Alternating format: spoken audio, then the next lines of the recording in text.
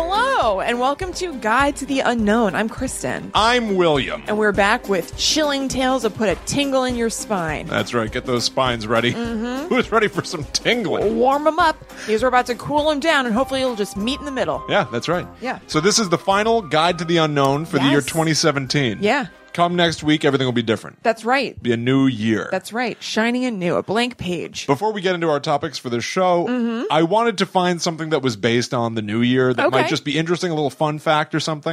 So I looked up if there's anything chilling about Father Time or Baby New Year. Okay, great. I have one thing. What? Granted, I didn't look too deep. Yeah. Maybe there'll be topics for their own real show sometime in the future. But the only thing I found that was of any interest to me is that newspapers used to print the names of every newborn baby, every baby New Year. But according to Wikipedia, this isn't a direct quote. I'm not reading this from Wikipedia right now. The only thing that jumped off the screen to me is that newspapers, most of them, stopped printing the names of baby New Years because it made them, quote, targets for criminals. I was wondering if it was a target. Yeah. What criminal gets up and reads the Washington Post? They could want to steal a baby New Year. Little Judith Myers. Everybody would really want to get back a baby New Year. Like even more than a regular baby. Get back? Yeah, if he stole the baby. So he's criminal. I'm going to be a real daddy now.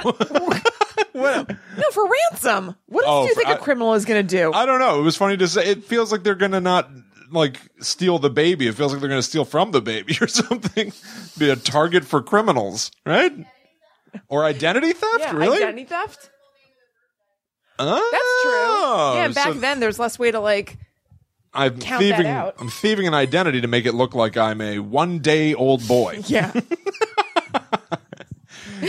Trade in for a younger model. Yeah. Yeah. Yourself. Yeah. And then the only other thing that I realized a little too late, I wanted to remember it and I didn't, is that last week on the show, I offhandedly said you and I should come up with some predictions for the year 2018. I totally forgot about that. Yeah. Nostro Willie forgot about that. I totally forgot about that. Okay. Well, too bad. I kind of saw the future at the time. I kind of knew the moment I said it, I would forget it. Yeah. So in a certain way, I did predict that.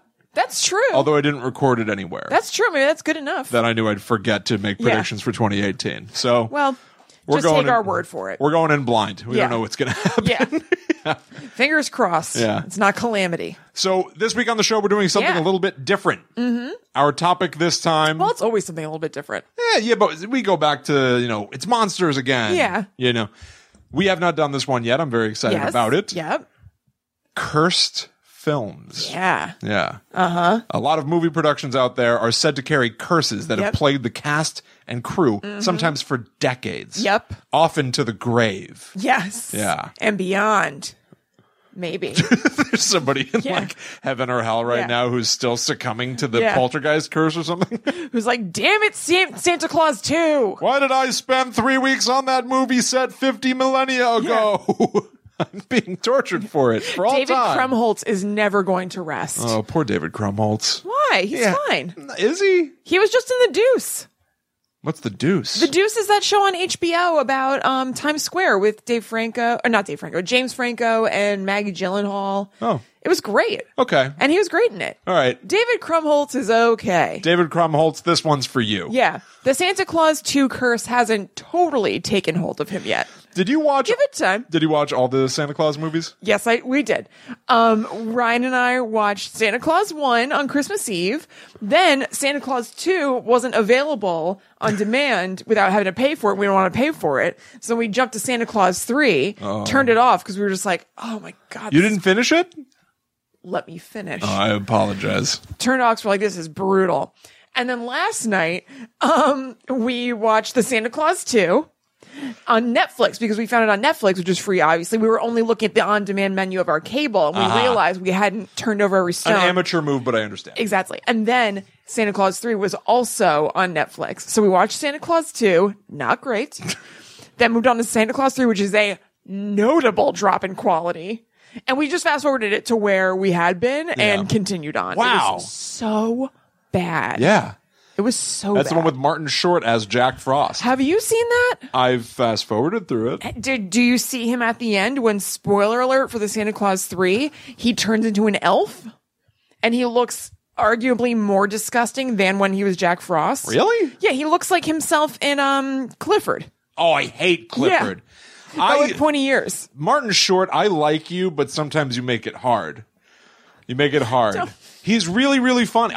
I used to hate him. I know. And then I turned upside down. I know. Love him. Yeah. But I forgot he was in Clifford. You love him now? I think he's really funny. Oh, okay. I think he's really funny. I figured it just turned to like, not love. No, wow. no, I really enjoy him now. But I forgot that he was in Clifford, and I don't like Ed Grimley. Nope. And anything that makes me think of Clifford or Ed Grimley puts me back in the hate category a little bit. I can see that. It brings you back to that place. Terrible. Yeah. Terrible. Well, Santa Claus was fun. I really enjoyed watching the Santa Claus. Very bleak. Oh my God, it was so dark, but really enjoyed it. Yeah. Santa Claus 2 was like, oof. And then Santa Claus 3 was like, oofy, well, oof. For some reason, Tim Allen has something going for him where people think that he's some sort of Robin Williams type comedy rubber face. Yes. And also he's some sort of like Christmas man now because we also watched Christmas with the Cranks, which was great to begin with. Ryan and I were like, well, I don't know if we were saying it like this, but we were like, this is pretty good. This is really fun. And then it got really bad. And then I saw on Netflix, he has a movie from this year called El Camino Christmas. Oh. And it's like about him in his car or something. That sounds What's amazing. with this guy in Christmas? That sounds good. So we did like a Tim Allen multi-feature. You can't even call it a double feature. Yeah. And then we did a Catherine O'Hara double feature because we watched Nightmare Before Christmas and Home Alone. Nice. Okay, that's good. Yeah, we that's had good stuff. A great Christmas weekend. Good. I'm glad to hear that. I'm also glad that Tim Allen is now invading every podcast I do. See also, Will and Bobby Know Everything. We found out Tim Allen has a forum, which is still running, and about 7 or 8 people go there every month. Mm-hmm. Bobby and I are 2 of them. Yeah. It's insane. It's a lot. Yeah. There's a lot going on. Yeah. So, okay, let's jump into it. Okay. Let's get back in the spooky mix. All right. Enough of this Christmas stuff. Yeah. The Cranks. Well, Christmas is scary in itself in some ways. Saint Nicholas. I don't know. Funny you should mention. I know a few select facts about the Yuletide that might put a little coal in your stocking. I don't know. No, that was perfect. Thank you. Welcome. All right, why don't you go first this time? Okay, sure. It's about damn time. Okay. Yeah. I don't know. Maybe it's been a couple weeks. Maybe I just went first last week. You didn't. Okay. Well, I'm going to talk to you about, interesting. The Curse of Rosemary's Baby, or is it? I'm very happy you're going first all of a sudden. I'm skeptical. Okay. I'm very skeptical of my curse as well. In a great way. Anytime that people say there's a curse about something, like when we did the Kennedy's curse. Yeah. It's like, Kennedy curse fact. Yeah. One of them robbed someone. Yeah, that's not a curse. That's not a curse. He was a bad person. They did a terrible thing. Yeah. Right. However, there are some movies that seem like a ton of bad stuff happened. We're going to talk about them sometime in the future, but in particular, Poltergeist and The Exorcist. Sure. That feels cursy. You think so? I have to read it all again. All right, but from what I remember. When we get there. Yeah. Okay, so with Rosemary's Baby, there were a bunch of bad things that happened either on set or off set after it was done. But I think that it got the curse rap from one guy's account of things that happened to him and kind of punching it up a little bit. And I'm going to save the best for last because this guy is fascinating. I knew nothing about him, so I'm not going chronological because I'm going to really go into this guy. Bebop and scat, a little jazz, little jazz riff. Exactly. Do you want to, just in case people out there don't know or it's at the tip of their tongue or something, you want to tell them what Rosemary's Baby is? Okay. And maybe light spoiler alert for the movies just in case we need to. Okay. Yeah. Well, I won't tell the whole plot or anything. Yeah. But Rosemary's Baby is a movie from the 60s starring Mia Farrow. She had a very short haircut, not unlike you girls. That you might recognize. And she plays Rosemary Woodhouse, who is pregnant, and it seems like there may be a witches group after her baby. And she's scared of that. Yeah, there you go. Things are going on. Okay. So let me skip because I've written him first. Okay, so here are some weird things that happened. During the filming of the movie, Frank Sinatra served Mia Farrow with divorce papers, while she was on set. Oh. So in front of the casting crew and everybody, his lawyer came and served her the papers, and she cried and signed them and then continued with her day of working, which sucks. Oh my gosh. And the reason he divorced her was that, he didn't want her to do Rosemary's Baby anyway, and she was supposed to do a movie with him called The Detective, and Rosemary's Baby was like getting rescheduled and stuff like that. So it was pushing into their shooting time for The Detective, so she had to drop out of that to do Rosemary's Baby, and he like really resented it. Wow. And then apparently he also just kind of like didn't want her to work too much because she was like a married lady now. And it's annoying. Yeah, totally. And so he divorced her, and then The Detective and Rosemary's Baby came out in the same weekend, and Rosemary's Baby clobbered it. Good. Mm-hmm. There you go. That's what you get, all blue eyes. Totally. Hey, you'll be eating dinner alone from now on. Or will you? Oh. Frank Sinatra. Well, they were off and on for years after that. Still, they had dalliances. You know, it seemed like through the beginning of her marriage with Woody Harrelson, with Woody Allen. Yeah. It is my belief and a lot of people's belief, not blowing the lid off this thing, that Ronan Farrow is actually Frank Sinatra's son. Right. He has acknowledged it and said he doesn't know, and he's just gonna he doesn't want to know. It's just whatever. Yeah. But God, I don't know why I love it so much, because it's so. I guess that's why I love it so much. It's so crazy. It's so obvious to me. Like, give it a Google. Just Google like Ronan Farrow face, face, and then you'll see Frank Sinatra's face in front of you, but in 2017. Yes. And then look at Woody Allen. You're like, oh yeah, that's your dad, and not this guy. Please, for sure. Please, I agree. So so that happened on set, and then everything else kind of happened after the movie was out. So the first thing that's really weird was that the composer of the movie, whose name was Christoph Komeda, a few months after the movie fell into a coma, and it was because of a blood clot, but nobody really knows how he got the blood clot or what happened. Or if it wasn't a blood clot, it was something that like was precipitated by an event. Okay. Are blood clots? I know. Maybe there's just a blank spot in my knowledge. I think blood clots can just happen. Okay. But because it's not like I never hear doctors going like, but something gave him the blood clot that we can directly say. So like, it's a mysterious blood clot. Did the devil put it there? Well, that's nobody's saying that. P.S. But no. They're just like multiple. Well, I guess they're kind of saying it. Like people don't know how. So I guess I'm wrong. Maybe it's not a blood clot. I'd seen something about a blood clot. A hematoma? Is that the same as a blood clot? Allie, is a hematoma a blood clot? Hematoma.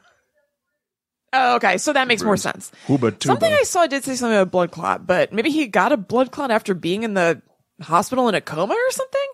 Well, whatever. Okay. So there were some things about how he may have, Roman Polanski said that he may have gotten this hematoma after when they were at a party and he was roughhousing with some people and he fell down like a cliff.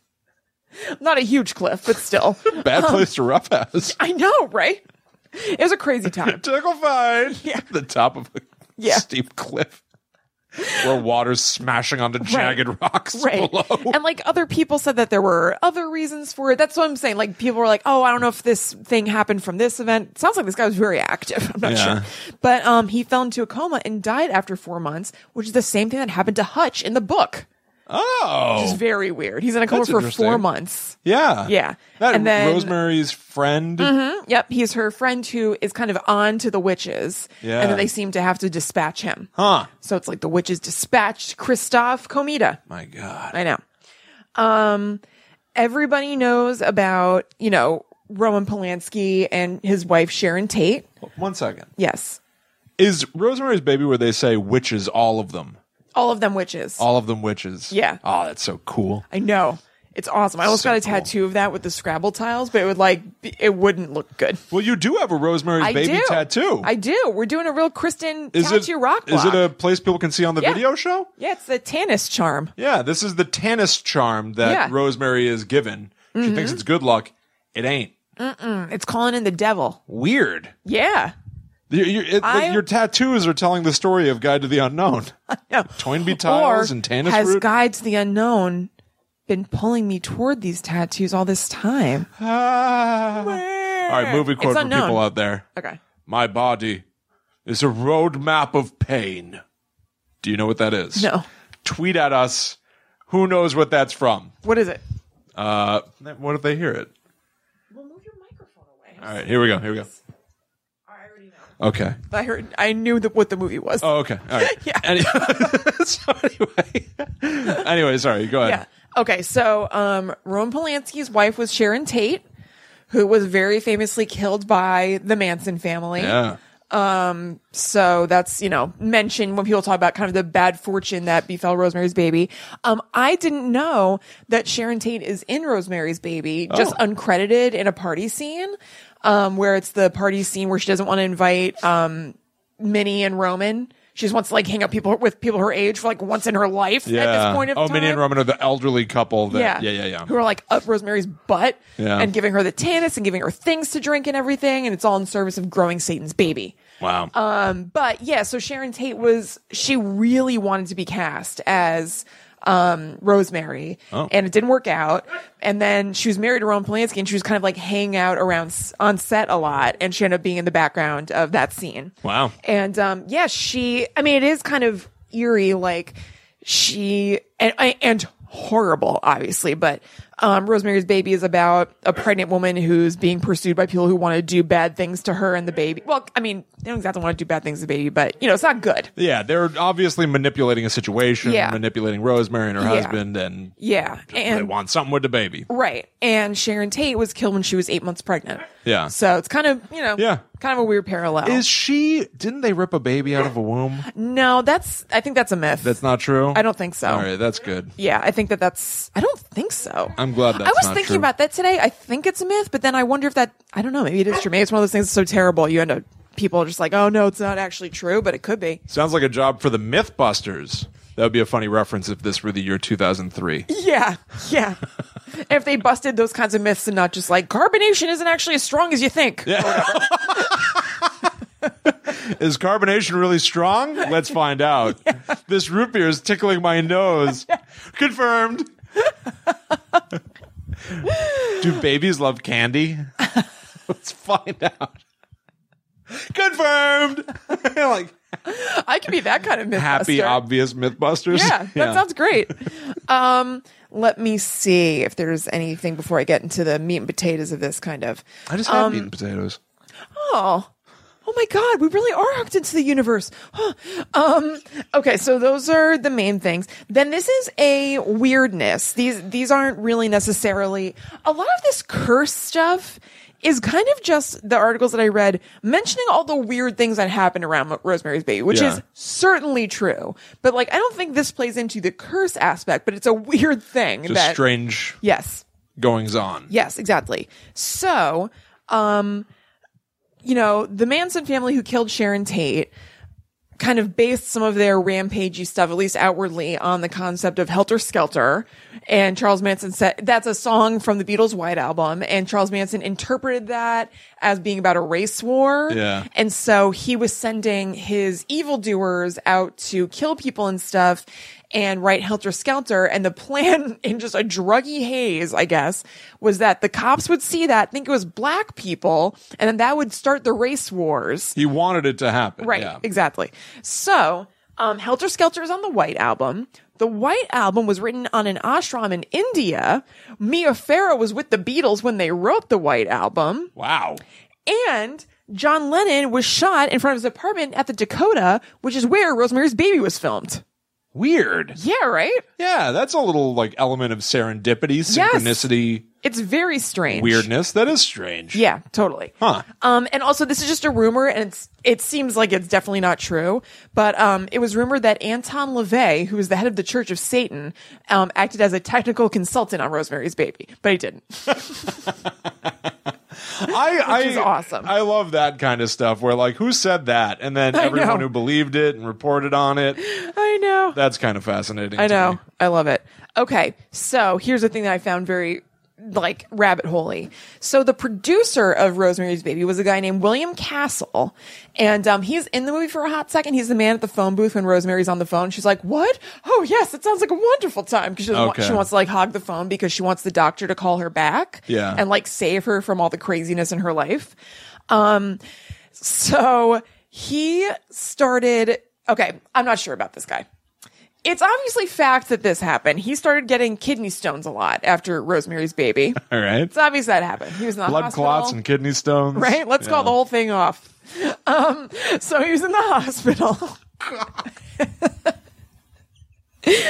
And he, one time he was delirious and he reportedly yelled, "For God's sake, Rosemary, drop the knife." Whoa. When he was like in a stupor. This guy says that he got up to 50 death threat letters a day. Here's the thing about William Castle. This guy. Bit of a liar. Yeah. Okay. So there's no better way to do this, I think, genuinely, than to just read from his YouTube. I mean, his Wikipedia. Yeah. So he was a producer of like B horror movies and stuff. Yeah, I think I know the name. I didn't at all. Is his name on the poster for some reason? He's a producer. I feel like I know maybe. his name. Whatever. I don't know. So he did like B horror movies, and kind of his calling card and his thing was that he had major gimmicks attached to horror movies that are so cool. Okay. And so like 50s and 60s and fun. So, I will try to just pick the coolest ones and tell you, like, this guy sounds amazing. So he financed his first movie, Macabre, by mortgaging his house, and he came up with the idea to give every customer a certificate for a $1,000 life insurance policy in case they should die of fright during the film. He also stationed nurses in the lobbies with hearses parked outside the theaters. Macabre was a hit. Oh, that's awesome. I know. I thought you said macaw at first. Macaw. They are scary. House on Haunted Hill was filmed in Emergo. A skeleton with red lighted eye sockets attached to wire floated over the audience in the final moments of some showings of the film to parallel the action on the screen when a skeleton rises from a vat of acid and pursues the villainous wife of Vincent Price's character. Once word spread about the skeleton, kids enjoyed trying to knock it down with candy boxes, soda cups, or any other objects at hand. Which sounds really fun. I love that. There is a movie called The Tingler where he got military surplus airplane wing de-icers because they were vibrating motors, and he had a crew travel from theater to theater attaching them to the underside of some seats because in that time a movie didn't necessarily premiere in all theaters at one time. Yeah. So I guess he had them bring them to different premieres. Huh. And then the buzzers were activated as the film's star, Vincent Price, warned the audience to scream for your lives. So then they get a buzz and they're like, yeah. Wow. Yeah. That's almost like way forward thinking. Now they have smell-o-vision. Yeah, smell-o-vision, but I forgot what it's called. Cinemas, whatever. There are movies that you can go to where like if it's snowing in the movie, it'll be snowing in the theater. Besides at Disney World? Oh, yeah. Really? Yeah. Wow. In LA, I think there are a couple that are pretty popular. Oh, that's cool. Yeah. So yeah, some sources incorrectly state that the seats were wired to give electric jolts. It wasn't that. They were just like buzz. Right. In 13 Ghosts from 1960, it was filmed in Illusion-O, which is basically kind of like 3D, I think. Yeah. And each patron received a handheld ghost viewer / remover. So I watched a commercial about this, and he's like, if you believe in ghosts, look through the red. If you don't believe in ghosts, look through the blue. Love it. And during certain segments of the film, a person could see the ghosts by looking through the red cellophane or hide them by looking through the blue. Awesome. Now, you know that is 13 Ghosts. Yes. With Matthew Lillard. Yes. And that's why in that movie they wear glasses to help them see the ghosts. No, I did not know that part. That is a fact. That's fun. Yeah. Yeah, that's cool.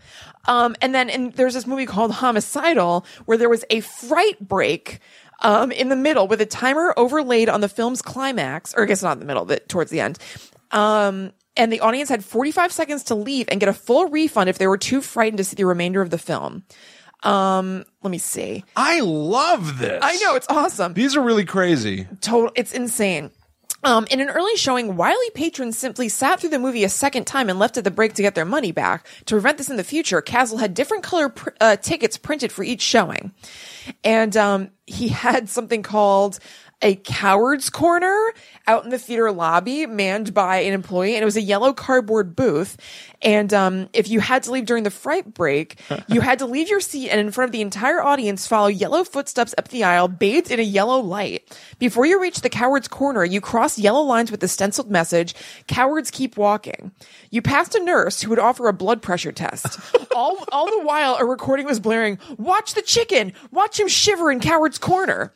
As the audience howled, you had to go through one final indignity. At Coward's Corner, you were forced to sign a yellow card stating, "I am a bona fide coward." That is so weird and fun.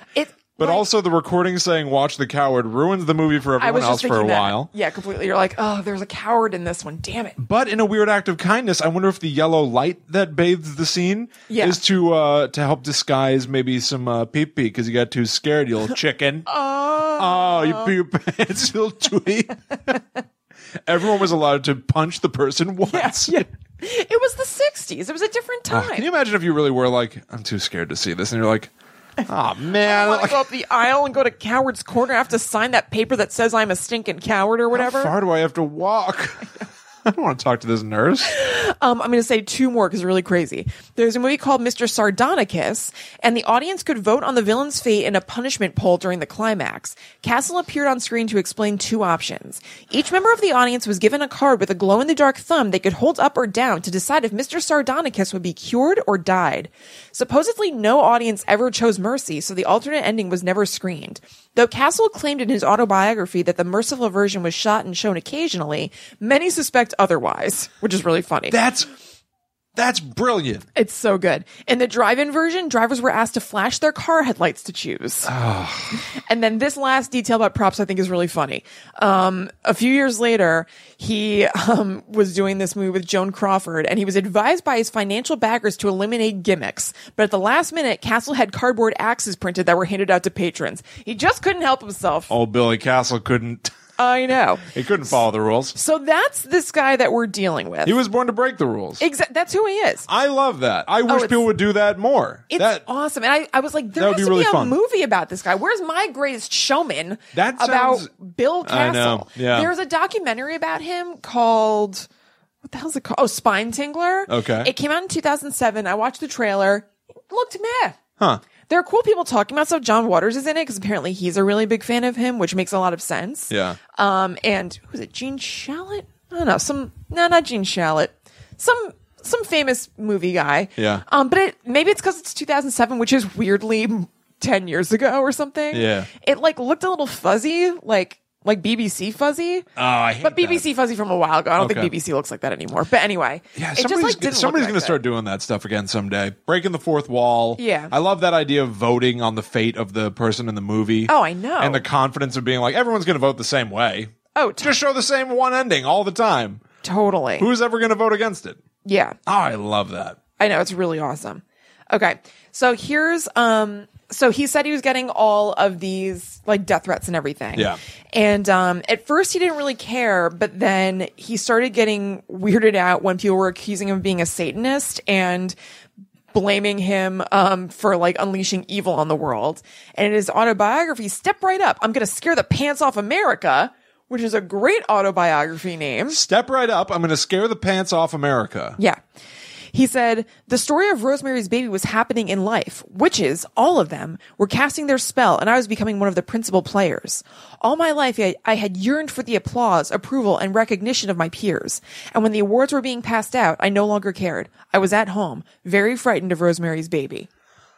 I know. I love it. It's brilliant, and I love it, but this is Alice Cooper saying that he is descended from a witch. I know. Named Alice Cooper. It's awesome. It's a kind of showmanship. Exactly. This guy's a showman. It seems to happen a lot in music. Mm-hmm. I feel like the music industry, there are constantly bands being like, yeah, I believe in the devil. And it's not true. It's all for the marketing. Yeah. You don't get that so much in movies. This guy, that's awesome. He seems amazing. Yeah. And so I will leave you with what he says. He said that there was one particular letter that freaked him out, and it was, bastard, believer of witchcraft, worshiper at the shrine of Satan.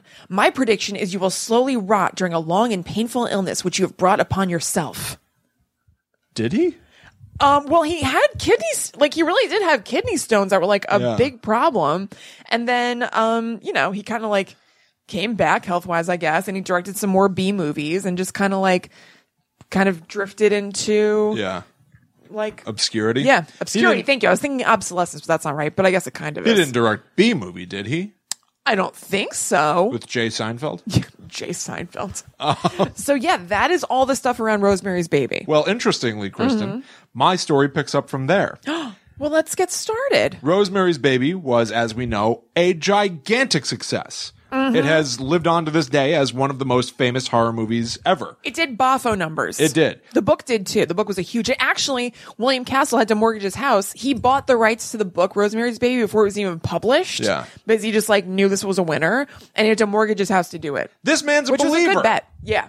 Yeah. Right? Yes. You know, you do that because it's a business, but you also do that because you are in it. He was betting on that horse. Go big or go home. That Ira Levin horse. I recently watched the movie Ed Wood for the first time. Yep. Tim Burton movie starring Johnny Depp as the director Ed Wood, who's notoriously the man who gave the world Plan 9 from Outer Space. A lot of schlocky horror. And it's a very whimsical, exciting movie about the human spirit in a weird way. How did he pull this off? Yeah. I want a movie like that for this guy. That's what I'm saying. There's this documentary which I want to check out now, but I want a big, cool movie about this guy. This is amazing. Really incredible. That's really interesting. I've never heard of him before. Very cool. I know. So anyway, Rosemary's Baby taking the world by storm. Yes. Other studios want to cash in. Hell yeah, they People do, are baby. digging the satanic panic. Let's get another movie in the same wheelhouse. Also, it's crazy. Around the time Rosemary's Baby is when the Church of Satan was established. It wasn't a thing before that. Oh, interesting. Yeah. So there really was this boom of satanic activity. What was let's find out what the satanic panic was. The satanic panic is in the 80s, and we'll talk about it another time. It's awesome. Yeah, let's do that. It's really crazy. Is it bonkers? Yeah, it's completely insane. Love the sound of that. Yeah, okay. So, thankfully, a man had an idea for a movie, which was immediately purchased and put into production. Yeah. The movie was The Omen. The Old Man? What's that about? Doesn't sound too scary to me. It's about Gary Oldman, another man who he is kind of scary. Throws himself into his roles. Yeah. The Omen is a movie that was released on June 6th, 1976. 6/6/76. Oops. Yeah. Well, Rosemary's Baby is 666. Oh, is that right? Yeah, the baby is born in June of 66. Awesome. That's why they do it so that the baby can be born on 666. Well, that was better than 76. Yes. But maybe not as good as when the remake of The Omen was released on June 6th, 2006. That is pretty which sweet. It actually is 060606. Yeah, that is really good. That is pretty good. So it's directed by Richard Donner, who would later go on to direct another movie in a franchise that is often cited as a cursed franchise, Superman. Yeah. But for those of you who are not familiar with the story of The Omen, an American ambassador adopts a child. That child appears to be the Antichrist. Yeah. Now, The Omen has often been cited as sort of a ripoff of Rosemary's Baby. If that book and movie is about Rosemary's Baby giving birth to the Antichrist, right? Well, all of a sudden, bam, here's a story about the Antichrist out there being adopted by a new family. They're so different. I actually really have never connected them. Yeah, well, except Mia written Farrow, on paper concept. Yes. Yeah. Mia Farrow is in the remake. She is? Yes, she plays the nanny whose name is what the hell is her name? Oh, she does play. I'll find it. It's a really good scary name. It's like Mrs. Something Locke. It's all for you, Damien. Oh, it's so good. Oh, I love The Omen. Yeah, The Omen's great. Yeah. And has a lot of insane stuff floating around it. Too. I read varying accounts of these stories. I don't necessarily believe in the idea of a cursed movie. Screw it. I don't believe in the idea of a cursed movie.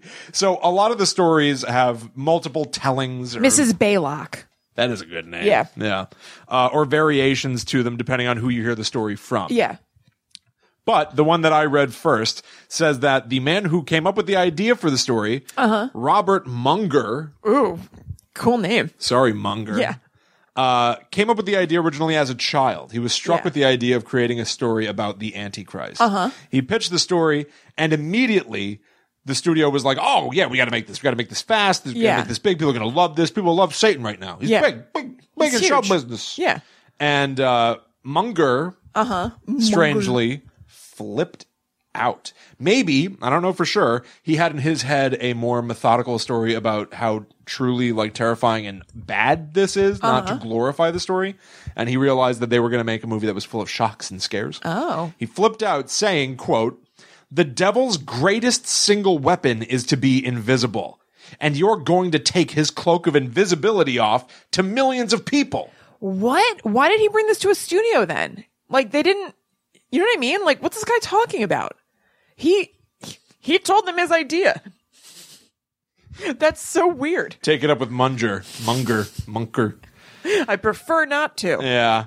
And I wrote here in my notes, which I forgot about until right now. Find more boring details about Robert Munger at sloppynoodle.com. Oh my God. Actually true. I Googled Robert Munger, The Omen, and the top result was from sloppynoodle.com. What is sloppynoodle.com? I don't know. I did not linger. So Munger is credited, by the way, as the advisor, like the Christianity advisor on the set, religious advisor. Weird stuff. Very weird. Anyway, so here's some of the curse. There's a surprising amount of it. Okay, cool. The lead in the original movie, we're talking about the original, is Gregory Peck, who plays Ambassador Thorne. Great, scary name. Yes. Now, he doesn't side with El Diablo. No. But you would think somebody named Ambassador Thorne. I know, that is a really good name. Would be up to no good. Yeah. Bit of mischief. Yeah. However, conflicting reports. First one I read said soon after he signed on, which I don't believe would be the case. I think this happened first before he even knew about the movie. Okay. His son, Jonathan Peck, shot himself in the head, leaving no suicide note. So some of the other accounts that I read say the producers of the film were hesitant to send Gregory Peck the script. In the script for The Omen, his character, Ambassador Thorne, attempts to kill his son. Oh. And I believe in the original ending succeeds. Yeah, I was about to say, he doesn't kid. just, But Gregory Peck, everyone was surprised to hear, signed on. Wow. To play this very conflicted, for him in real life, part. Wow. And it doesn't stop there for Gregory Peck. On his way to England... I really like Gregory Peck. I like him too. Yeah. I like him too. On his way to England, his plane was struck by lightning. Yeah, well, I know a little bit about these. Yeah. Separate flight. One of the producers, Mace Neufeld. Yeah. His flight was struck by lightning. There's a lot of lightning stuff, right? Or is there another lightning thing or no? There's another plane thing. Okay. I'm just going to let you talk. For one of the opening shots of the film, they wanted an aerial shot. So they had rented a plane to get the proper, footage. Yeah. However, the place they were going to rent the plane from at the last minute swapped the aircraft they were going to rent out. Yeah. The aircraft they were going to give to the Omen, they instead gave to a group of businessmen, giving the Omen a new airplane, different airplane. The flight the businessmen were on crashed on takeoff. Oh my God. Killing everybody on board. Oh my God. Oof. Well, that seems like an Omen blessing. That's what I said. It's ranked in the cursed section. If you Google the Omen curse. Look, I bet if you talk to those businessmen's family, they don't think that that's a curse on the Omen. You know what I mean? Yeah. For sure. But I wrote, it sounds like maybe God intervened to help balance out what was going on the rest of the time. Yeah, maybe. Listen, the devil's trying to give you the plane that's going to crash. Right. I'll give you guys a good plane for once. And then maybe God was like, maybe I should have just fixed the plane. Yeah. Yeah. How about that? So that everybody can live. But I also don't understand if Robert Munger is saying you're going to take off the devil's invisibility cloak to millions of people and spread his message. Shouldn't the devil want to enable that to happen? Yeah. Which got me thinking, is it possible that God is trying to stop them? Is trying to stop the movie? Yeah. I don't know, maybe. And he was giving maybe sort of, if he's making lightning strike the planes, and they obviously were all fine, they landed at their destination. Yeah. It was scary for a little bit. Yeah. That's a bad omen. Yes. That didn't actually result in death. Yeah. So not really harmful. Right. Just trying to make you stop a little bit. Right. Right? Wouldn't the devil want to help? Yeah. Maybe God's the one going like, hey, turn around. Yeah, turn around and fly home. Well, wait, no. The devil wouldn't want to help because he doesn't want his invisibility cloak taken off. If that's the devil's greatest strength, then he doesn't like this. Oh, you're right. Yeah. You know what? He's not into it. You know what? You're right. And the greatest trick the devil ever played was convincing the world he didn't exist. Kevin Spacey that he could walk right. So he... Correct. At the end of that particular movie, when Kevin Spacey calls upon the devil's power to make him walk correctly. What's the movie? Well, I hope that the devil is visiting Kevin Spacey now in some different ways. Oh, I'm sure he is. Make them walk a little funny. Yeah. Have fun in the afterlife, Spacey. Yeah. So, during shooting now, The cast and crew were aware of the weird stuff that's happening. God, it's funny to think back wild scene. In retrospect and look at all these facts condensed. Yeah. But for the crew, they were on set being like, yeah. I'm sorry, I was just walking up behind you, Jeremy. Don't get so scared. Yeah. Producer Intense. Harvey Bernhard said, quote, "The devil was at work and he didn't want the picture made."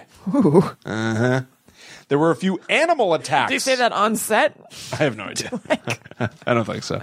A reporter who dropped by the set to see how it's going. There are several documentaries about the Omen and how it's cursed, specifically about how it is a movie that's believed to be cursed. Yeah. They need something before the commercial breaks. That's true. You know? I guess Bernhard gave it to him. You can't all be like, Gregory Peck's favorite item from the craft food table was the cheese doodles.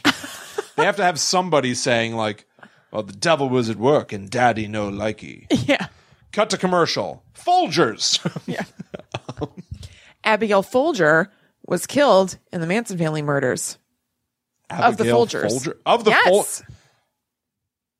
My father, the inventor of toaster strudel, wouldn't like to hear that. Right. Yep. Folger. Yeah. That's so weird to be like, I think I'm on the list for the club. Look again. Folger, you know. My name is Hank. Miming drinking coffee. My name is Hank Toblerone. Why don't you look in your ledger again? A little closer. I would let him pass any velvet rope that I was managing. And me, Fred Hershey. It's me, Kristen Nuts. My father is the inventor of nuts. Oh, just... Yeah, the category nuts. Not even a brand. Maybe you've heard of me. Barnabas tea cheese. Just a category of thing. I'm crushing it. Yeah. So there were several animal attacks on set. Uh-huh.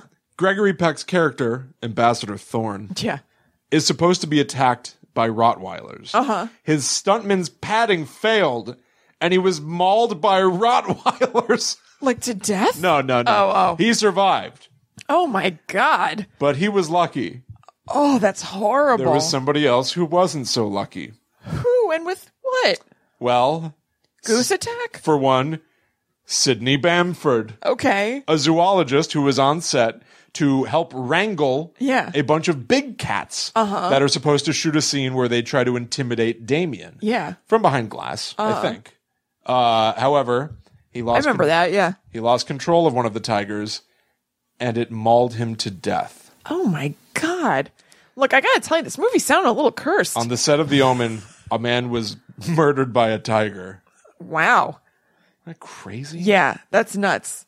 You also wouldn't think that doesn't seem like...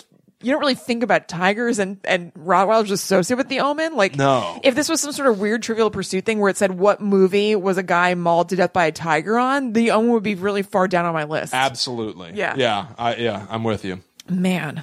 Now, in England at the time, there had been a series of bombings done by the IRA, the Irish Republic Army. Oh. Yeah.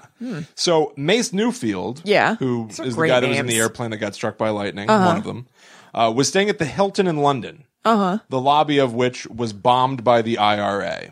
Hi, Chihuahua. He then was on his way to a fancy restaurant, and as he was traveling there, another bomb? It was bombed by the IRA. Well, I gotta tell you. Crazy. This is sounding a little cursed. Now, he was not present for either, but, you know. All right. Well, so did he just escaped both? No, I think... Or like just timing-wise, I mean. Like they were places that he was staying and going to. It's not like That's he was... very weird. He was never there. He was not there for either one. Still, he very well could have... Like, he was staying in that hotel. You know what I mean? Yeah, but it's one of those things like, where it's it's not like you're like, oh, I always go to that Starbucks. Like... I know. He was staying at that hotel and he was going to that restaurant? Yeah. Like, had reservation... That's very weird. Yeah, and I kind of laugh through those things, but there are people that did die in both of those bombings. Yeah. And... You know, there was obviously some sort of unrest going on. I only just learned that there was such a thing as the Irish Republic Army because I have a very small mind. Yeah. And can you really attribute that to people wanting to make a little horror, scary movie down the road. No. You know, that's one of those things where it becomes so fun to think about. But on its own, obviously not. I guess when you're listing it with all these other things, it's just like, my God, this set was plagued by near misses and disasters. Yeah. Now, this one, we're in the back nine. This is, we're approaching the end, actually. Everybody stand up. The train's coming to a slow. Yeah. To a slow? That's fine. Okay. So, in the movie The Omen, there is a photographer. Okay. There's a very, very famous scene. Again, obviously spoilers for these movies. Where a truck carrying plates of glass, like windows, basically, rolls down a road. One of the plates of glass slides off the back and decapitates the photographer. Oh, yeah. Very famous scene. This is the one that I've been trying to remember. Okay. Yeah, this is a little weird. Yeah. The man that was the special effects consultant on The Omen, John Richardson, was later on, this is after the movie has been out. Yeah. He is working on another film. He's driving through, I think, the Netherlands.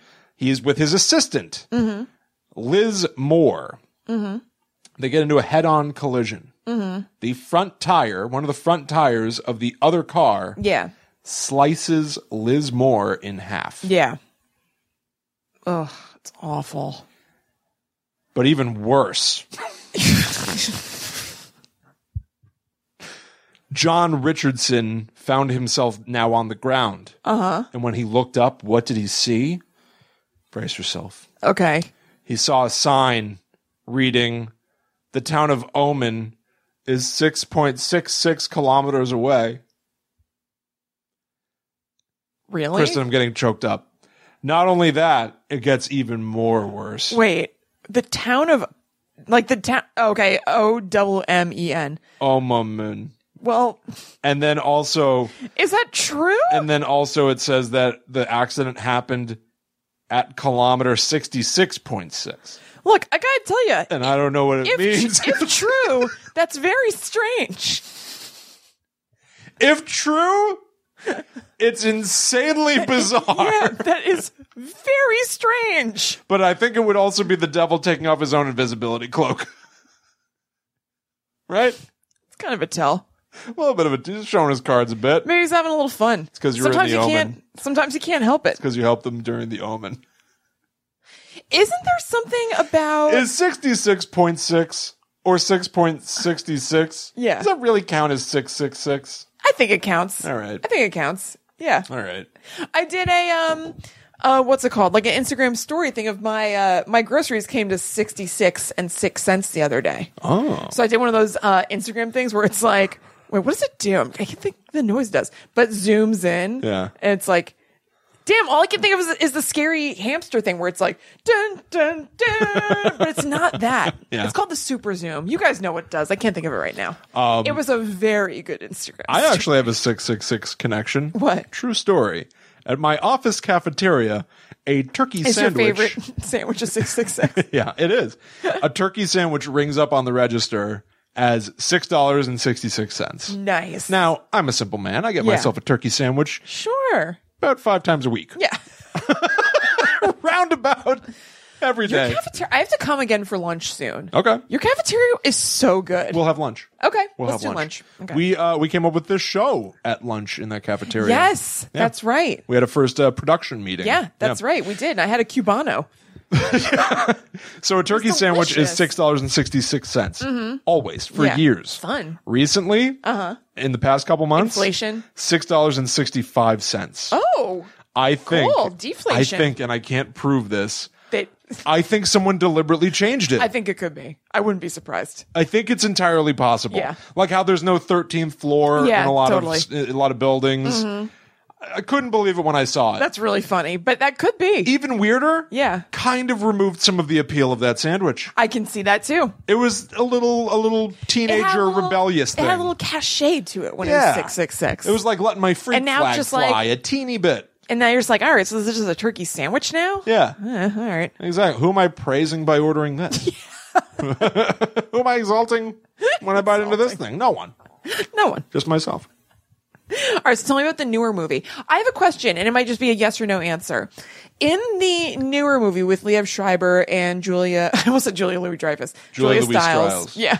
Julia. Julie Louis Striles is what you said. Julie Louis. And you didn't even say Louis. You said Louis Striles. Oh, boy. Okay. Prove me wrong. Prove to me that Julie Louis Striles. What's an annoying internet thing? Isn't there something where somebody's like, prove me wrong, or they're like something like that? Evidence, bro. Sorry. Anyway, okay. So in that movie, David Thewlis is in it. Yes. And don't they do something different with him? Like they don't have the plate glass thing slice his head off. Like does like a spire from a church like go down his throat or something like that? I don't know. No, that is another very famous death from The Omen. Okay. Man is impaled with like steel beams. Okay, that's what I'm thinking of. But they change the death. And they do it in a way that is, The Omen is about a little boy. He's like 4 or 5 years old, Damien, the Antichrist. But people are dying all over the place. Right. And it always feels a little bit like the Final Omen Destination. Is so sweet. It is. It's really good. Actually, I just realized it's kind of weird. I wish I still had them. I don't. There was some cool company that made shirts with like horror things on them, and the two that I ordered from them were Rosemary's Baby and The Omen. Oh, really? Yeah. Huh. Yeah. They are two movies that go hand in hand. Yeah, they totally do. Bit. So, in the original movie, truck rolls back, plate of glass slides off, decapitates the photographer. In the remake, it's very Final Destination, where they almost assume that you have strong memory of the original, which some people do. A lot of people do, but I'm saying not maybe all of the audience for the remake does, which I assume were a lot of young people who may not have seen the original. There's a shot, I think I'm getting this right, that lingers on a truck for a long time. Like, as if it's the director going like, here you go, here's the infamous truck scene. There's David Thewlis playing the same character who's about to get decapitated by this truck. And it starts to roll back, and he looks over at the truck, and then something else decapitates him. Oh, okay. I think it's like a hanging sign. Oh, okay. And so it's such a weird fourth wall-ish, like, here it is, the original is coming, and then nope, remake, even crazier. Yeah. But it feels like urban legend, which the original kind of did anyway, because it's a little boy. Yeah. And then somewhere these Rube Goldberg machination type deaths are happening to people. Rube Goldberg. You've seen those machines where it's like, you do something small, like if I tipped this can of drink over. Don't you dare. And then I need more bubbles. The liquid would dribble down the table and land in a cup, and the cup is attached to a string. Oh, it's Mousetrap. It's Mousetrap. Okay. Yes, Mousetrap is a Rube Goldberg machine. Very smart. It's a cunning That's contraption. one of those things I've heard people referred to, and I don't know what it is. Okay. Is it also Grape Escape? Maybe. I'm not sure. I remember the Grape Escape song was like, and they go, that's the way you do it when you play the Grape Escape. Yes, totally. Yeah. But what I was wondering is, so the thing about somebody getting decapitated or whatever by the church spear, is there a real life parallel to that or no? Oh, I don't know. I could be totally making up. There might not be. For some reason, I thought that was, maybe I just made it up because I knew there was an Omen curse, and I could think of that in my head, and I thought that there was a parallel. I bet I mixed that up with the original one with the plate glass thing and the woman getting cut in half. Maybe. I bet they merged in my brain. Maybe. Yeah, it would be weird if two very broad deaths happen in real life that were similar to what happened in the movie. Yeah. Yeah. Maybe you're thinking of Freddy versus Jason, when Jason is struck by rebar, and Freddy is able to really capitalize on the moment. What is rebar? I think it's steel beams. I think you're right. Allie, is rebar steel beams? Sticks of steel. We're all, here at Talk Bomb headquarters, we're all pretty sure. And Allie knows everything from medical things to what rebar is, apparently. Yeah, there you go. Yeah. We got it covered here. Yeah. Maybe not us. Somewhere in this building it's covered. Yeah. So they made the remake. Yeah. June 6th, 2006. And I looked up to see if that movie's cursed. One thing came up. Liev Schreiber's career took a nosedive after. It didn't even. How dare you? He's great. He's great. I really like Liev Schreiber. I do too. Shame he was in the Wolverine movie. He's in the Wolverine movie? Yeah, he plays Sabretooth. Oh, and it's not good. That's right. Okay. Yeah. So Pete Postlethwaite. Yeah.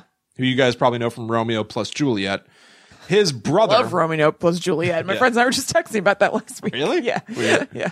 His brother died while they were filming. His brother wasn't there. Okay. But that's all that's mentioned? His brother was out playing poker, and this is a quote from Pete Postlethwaite himself. The lads down his club told me they'd been playing cards the week before. Mike, his brother, drew 3 6s. One of the fellows even jokingly said to him, "That's your number up now."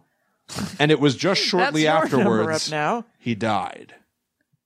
So Pete Postlethwaite is out there making the Omen remake. His brother's out there living it up, playing some cards. Draws 3 6s, dead. Highly bizarre if true. Incredibly bizarre if true. Yeah. The if true is very important. Yes, it is. Yeah. But the Omen curse doesn't stop there. Uh-oh. Just in the last couple of years, Lifetime Channel produced a series called Damien. Ooh. It was canceled after 1 season. Will the curse never let up? Why does this keep happening? Stop doing this to us. Now this is a cursed production. Yeah, I guess so. Oh, boy.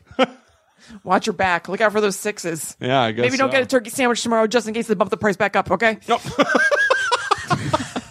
Oh my. All right. There you go. That's it. And that's the ball game. Yep. So be wary of 6s. Careful out there. Be wary of kidney stones. And we'll see you on the other side. The Omen and Rosemary's Baby available on the internet. Yeah. Did you know that part? Did you know that you can get literally almost everything on the internet? I guess literally almost doesn't work, but still. It's pretty cool. I like to stop by every now and then. Yeah. They have everything. Yeah. All right. Thank you guys so much for watching. Yep. Thank you. And listening. We hope you had a good time with us. Yep. We didn't say the one thing to do this week. I mean, I think we've said everything. You know what I mean? I think we're going to repeat ourselves. Yeah, let's go back. Well, share. How about that? I think we should just say them all. I think we've stretched the one thing to its limits. Why are we going to keep just cycling? You know what I mean? Share. Share the show. Yeah. Do everything.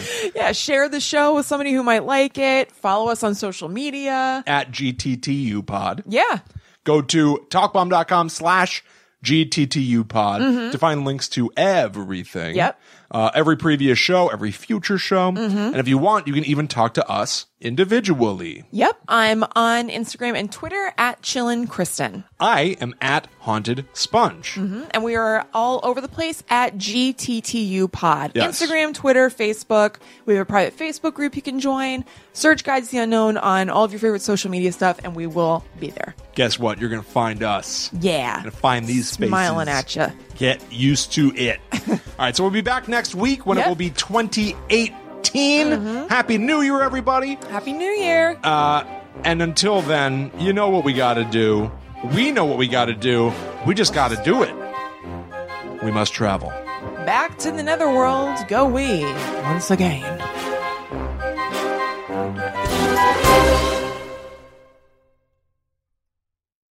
Say something right now.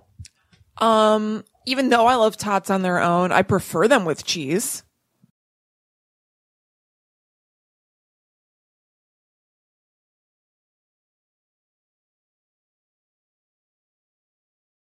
I also learned, this is neither here nor there, and I wanted to not say it, but I don't think I can not. Yeah. It came up in my research, and I was stunned. Okay. The Omen is not based on a book. However, the screenwriter wrote a book that fleshes out the story of the Omen. Okay. All right. It then carried on in novel format. The Omen 2 has a novelization, The Omen 2, the book. Yeah. The Omen 3 has the novelization, Omen 3, the book. However, Omen 4, I believe, was a TV movie. Okay. Omen 4, the book, is not based on it. It is its own thing. It goes off in a completely different direction. Okay. And the only thing I know about it, which was on Wikipedia, brace yourselves. All right, I'm ready. And don't punish me for this. I read this somewhere, and it's true. All right, loins girded. In the book Omen 4, Damien, who's now a grown man, has some form of relations with a lady. Okay. And according to Wikipedia, I don't know if I want my face associated with what I'm about to say. What is It's not that it's so horrible or something. It's just gross. It's gross. What? So there is an act of sodomy that is involved. Consensually? Yes. Okay. I believe. Okay. And the woman later gives, quote from Wikipedia, rectal birth to a monster called the Abomination. Oh my God. Yeah. What the hell? I know. That's insane. That's insane. Kind of made me want to read the book. Yeah, who wrote that? It sounds... just a rando wrote that? Out of control nuts. That's so crazy. And gross. Yeah, completely gross. I might cut that out of the show. No, you should leave it in. I've been troubling myself over whether or not I should say that leave all it in. day. You didn't write it. It's so gross. So what? Yes, it is. But okay. Look, do whatever you need to do, but I don't see why you would cut it out. Bonkers. You didn't make it up. Yeah, I know. But I didn't have to say it either. But I did. I think it's fine. I had to say it once it was in my head. Of course, you came across it. It can't just be in my head only. I 100% would have said it if I was doing the Omen and I came across that. Now this is a cursed production. Yeah, I guess so. Oh, boy.